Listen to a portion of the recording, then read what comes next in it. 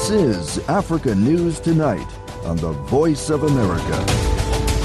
Hello and welcome. Welcome to Africa News Tonight from the English to Africa service of the Voice of America, your source for Pan-African news and world developments. I'm Yehiyes Wuhib in Washington. Coming up on Africa News Tonight. And so some of the things that we were looking into here, Republicans had the momentum going into Election Day on Tuesday. That's journalist Pearl Matibi speaking about the U.S. midterm elections. Details coming up also. Counting is still underway from yesterday's U.S. elections. We get an update on COP27 talks in Egypt. And in Tunisia, candidates are preparing for elections next month. We'll have these stories and more on Africa News Tonight. We start with our top story. U.S. voters headed to the polls yesterday to decide control of the U.S. Congress, but with vote counting still ongoing, many races are still too close to call, and it is unclear if Democrats will retain their narrow majorities in the House and Senate, or if Republicans will take control.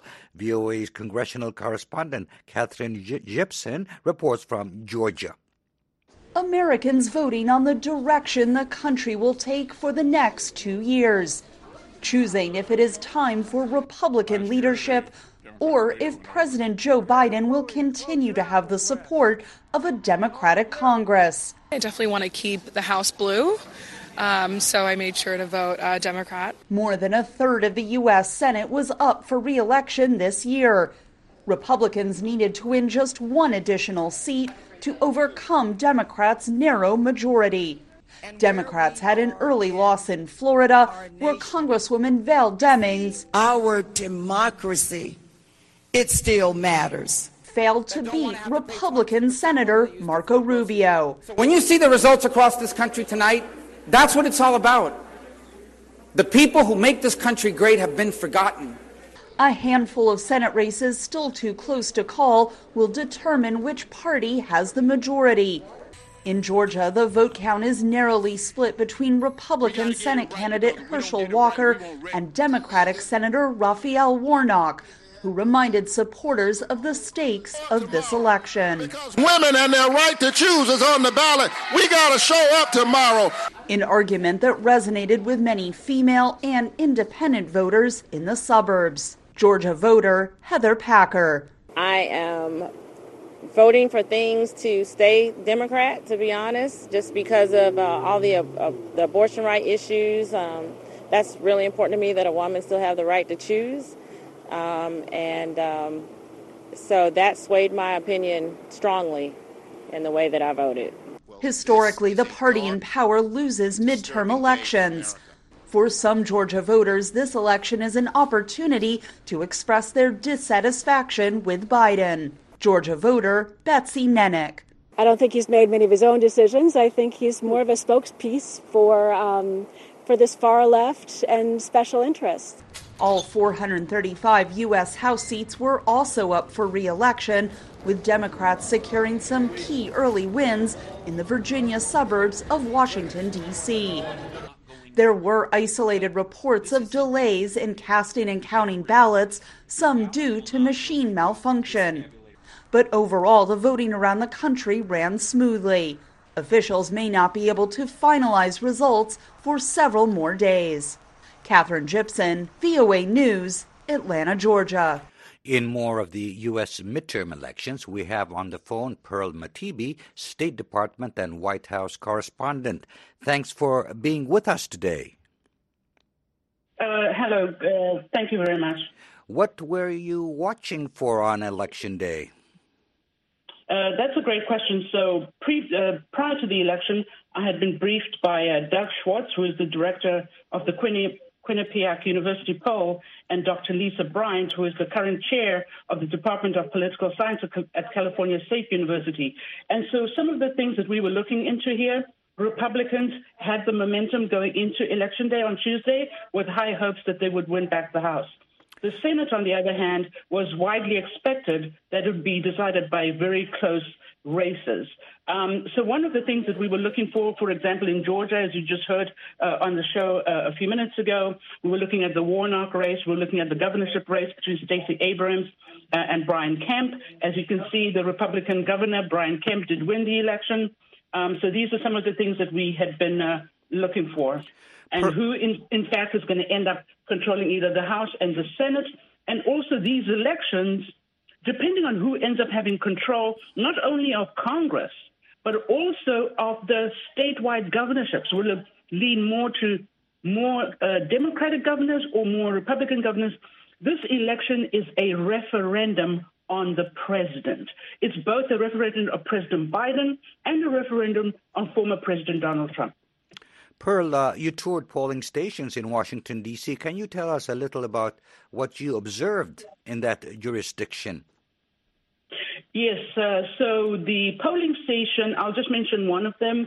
That polling station would be Cleveland Park Library, that is in Washington, D.C., and at that polling station I had the opportunity to speak to the Washington, D.C. Board of Elections spokesperson. His name is Nick Jacobs. He told us that even before polls had opened, the mail-in ballots, they had already, 100,000 people in Washington had already cast their ballots prior to that. I was able to observe, voters going in and coming out, able to talk to some of those voters.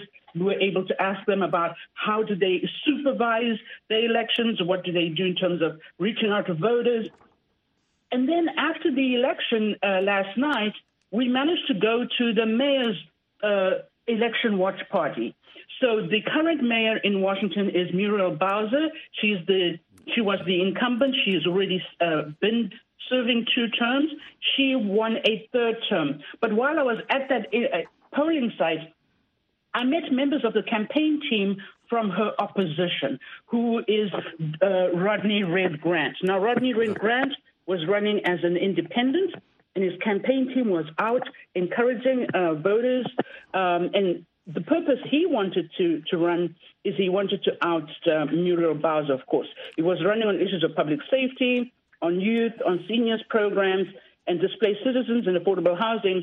But it turns out in the end that Muriel Bowser ended up winning that election. I went to both watch parties, both to Rodney Red Grant's one. He held his watch party in Washington, D.C. downtown, and Muriel Bowser was holding hers at the Hook Hall in Washington. Pearl Matibi, State Department and White House correspondent, thank you for your input. Thank you very much. That was journalist Pearl Matibi, who covers U.S. politics and policy in Washington. For the latest on the U.S. midterm elections, be sure to check out voaafrica.com and voanews.com and tune in into your favorite VOA programs. In Cairo, heads of government, world leaders and activists are debating ways to battle climate change at COP27. VOA's Heather Murdoch is following the talks and takes a look at today's action. Welcome to Africa News Tonight, Heather. Thank you. Let's start with a quick look at the key topics on today's agenda. Well, today at COP27, it was all about money. It was dubbed Finance Day at the UN Climate Change Conference. And this is arguably the most important topic that is happening in these 2 weeks. As we all know, it is much cheaper for countries or companies or people to pollute than not to pollute. So finding a way to pay for the initiatives people are talking about, finding a way to pay for reducing emissions, saving the globe from global warming, helping developing countries that are already suffering from climate change-related disasters, and helping those same communities, the poorest communities in the world, prepare for future disasters that we know are coming, all has to be paid for. So today was a long list of high-level meetings about finance, including finance ministers from all over the world and the World Trade Organization, discussing how can we pay for this. So it's an incredibly complicated topic, but we are hoping that today and the meetings that will come from today will bring forth some clear change in how to finance climate change initiatives. Next, there were announcements from China on its contributions to a fund to help poor countries pay for climate damage. Can you tell us more about this? Yes, the Special Envoy for Climate Change, Xi Jinping from China, spoke today, and he said that his country planned to help pay for poor countries to deal with climate disasters. He said that China is not obligated to do so. China is listed by the World Trade Organization as a developing country itself. However, it's still incredibly significant. China is the world's biggest country by population, the world's biggest carbon emitter, second by the U.S., and also the world's second biggest economy. So anything that China and a country like the U.S. also does to help countries around the world deal with this is incredibly significant and important, and hopefully other wealthy countries and large countries will follow suit. And lastly, how about the U.S.? Did it have anything to say today?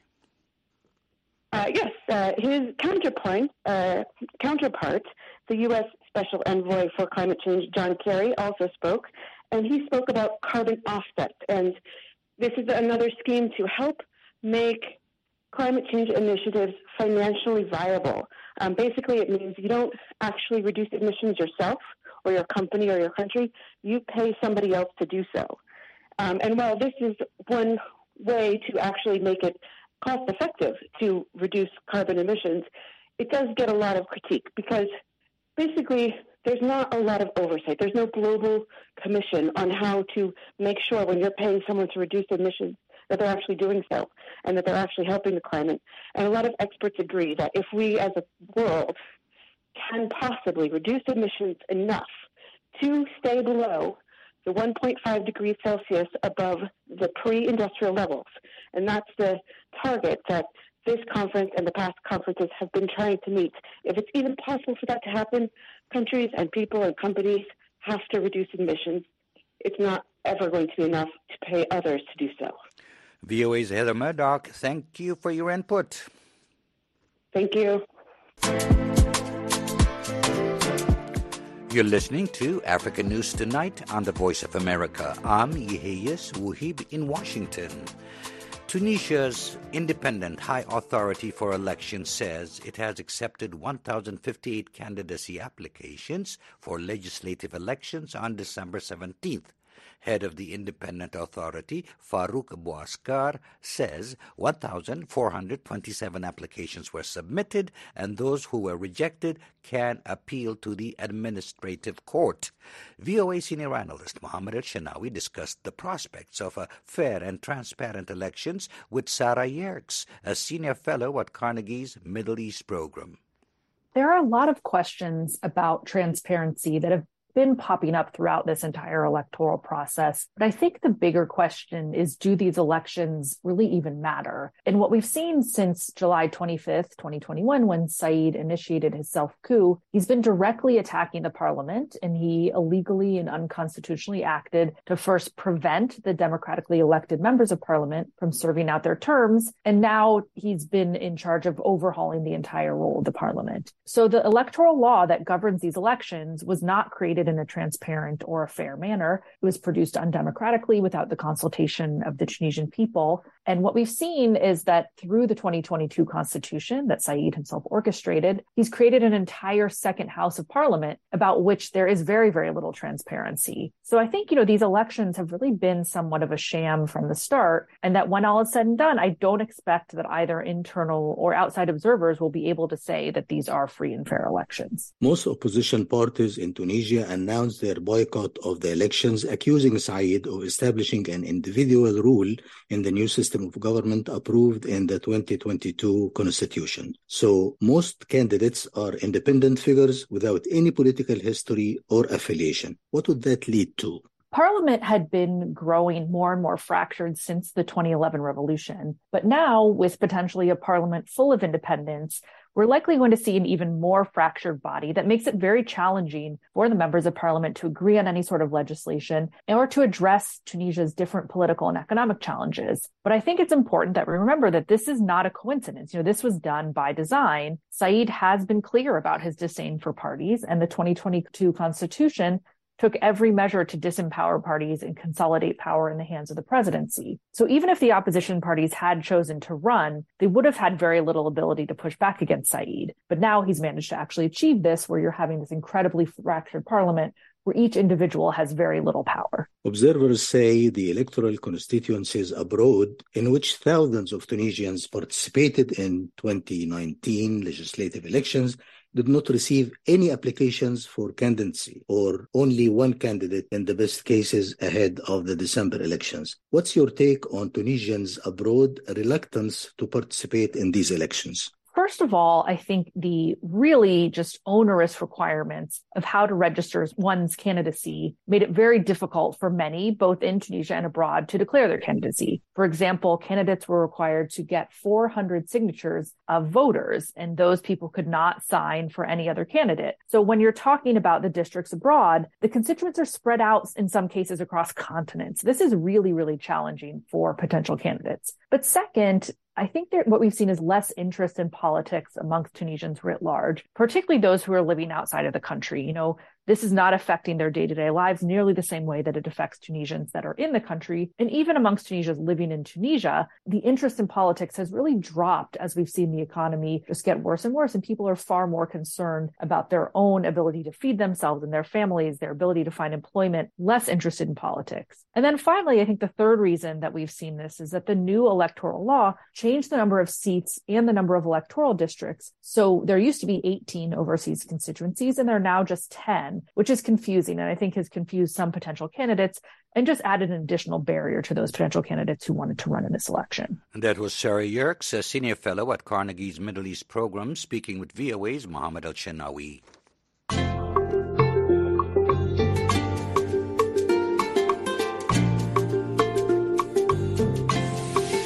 Nigeria's currency, the Naira, has dropped to a record low against the U.S. dollar as Nigerians scramble to buy U.S. currency ahead of a redesign of Naira notes. Nigerian authorities say replacing the notes will reduce inflation, combat counterfeiting, and bring more money into circulation. Security and economic experts warn the move could damage Nigeria's economy. Timothy Obiezu reports from Abuja. It's been just over a week since the Central Bank of Nigeria announced its plan to redesign the country's highest paper denominations, the 200, 500, and 1,000 Naira notes. Tijani Salisu is a black market dealer of foreign currencies. He says the demand for U.S. dollars has jumped since the announcement. On Thursday, the Naira traded at 860 to the dollar, nearly double the official bank rate. People that come with the Naira to buy dollar and keep it because of this situation. And if you go to the bank to withdraw dollar, you can't see dollar for bank. The new Naira notes will begin circulating in mid-December, and the old notes will cease to be legal tender by the end of January, according to the CBN. The central bank says the move will put more money in circulation. Currently, an estimated 85% of total money in Nigeria is stashed away in homes outside the banking system. The CBN also says the new notes will help authorities curb fake currencies in circulation and keep criminals in check. Experts fault the timing of the decision. Economist and head of the Center for Social Justice, Eze Onyekbere, says with the holiday season and elections set for next year, the decision could harm Nigeria's economy. This intervention is very wrongly timed, and it appears to address a challenge for which it cannot provide a solution. We are discussing December 15th, which is very close to the festive season of Christmas and New Year, and the height of commerce. It's not particularly a good period where you start asking people to pay in their money. Normally, this should take between 3 and 6 months. There's no need to start. Last Friday, the International Monetary Fund, IMF, warned authorities to be cautious and not allow the decision to affect the confidence citizens have in the local currency and financial institutions.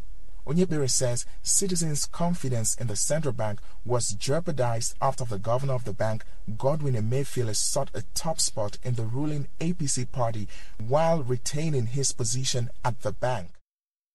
If you remember that Emefiele was simply dragged kicking and screaming out of the APC presidential race. So in essence, he's a politician. This is a man who wants to remind us of the independence of the CBN when he was the one that wanted to drag the CBN into partisan politics. He can no longer be trusted. Ideally, he should have been forced to resign. A former director of the Department of State Services, Mike Ejiofor, says the redesigning of the currency can do the country much good, even though there might be initial hurdles to cross. For me, I think it's a welcome development. And the timing, for me, is most appropriate. Don't also forget that some kidnappers have money stacked in their houses. It will also help the regulatory agencies, security agencies, monitor inflow and outflow of cash. If these monies are withdrawn, tendency for politicians to go and buy votes will not be there. It will make the Naira appreciate. Exchanging the old tender for the new will be especially hard for citizens in rural areas who do not have access to banking services. Experts say that unless the CBN changes its timetable, more than 40% of Nigerians could lose their life savings when the old notes expire early next year. Timothy Obiezu for VOA News, Abuja, Nigeria.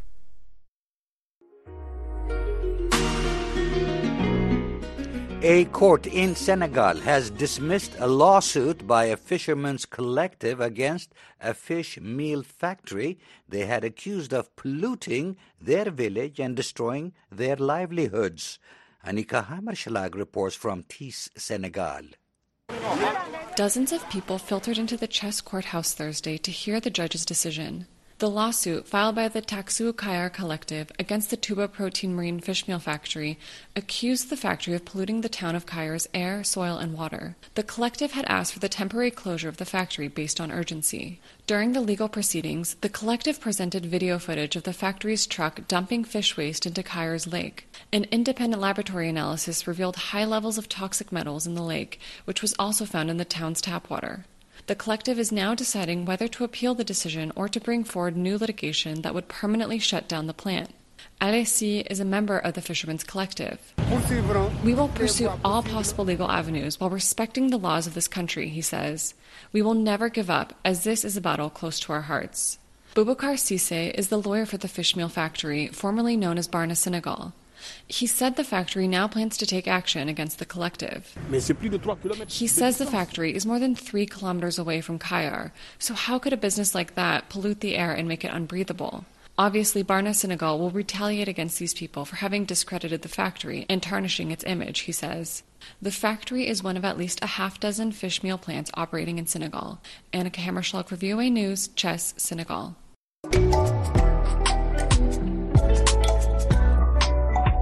Social media company Twitter has fired most of its 20-member staff in Ghana. The BBC quotes an email to the workforce saying the move by the company, which was recently acquired by billionaire Elon Musk, is part of an effort to reduce costs. A source told the British broadcaster that the termination notices were sent to the employees' personal accounts as they had been frozen out of their work email. VOA has not been able to confirm the reports, although other media outlets also have reported the dismissals. Their final day is set for December 4th, and they were instructed not to seek other work before that time. The notice instructed workers not to contact customers, clients, authorities, or others, and to inform the company if contacted.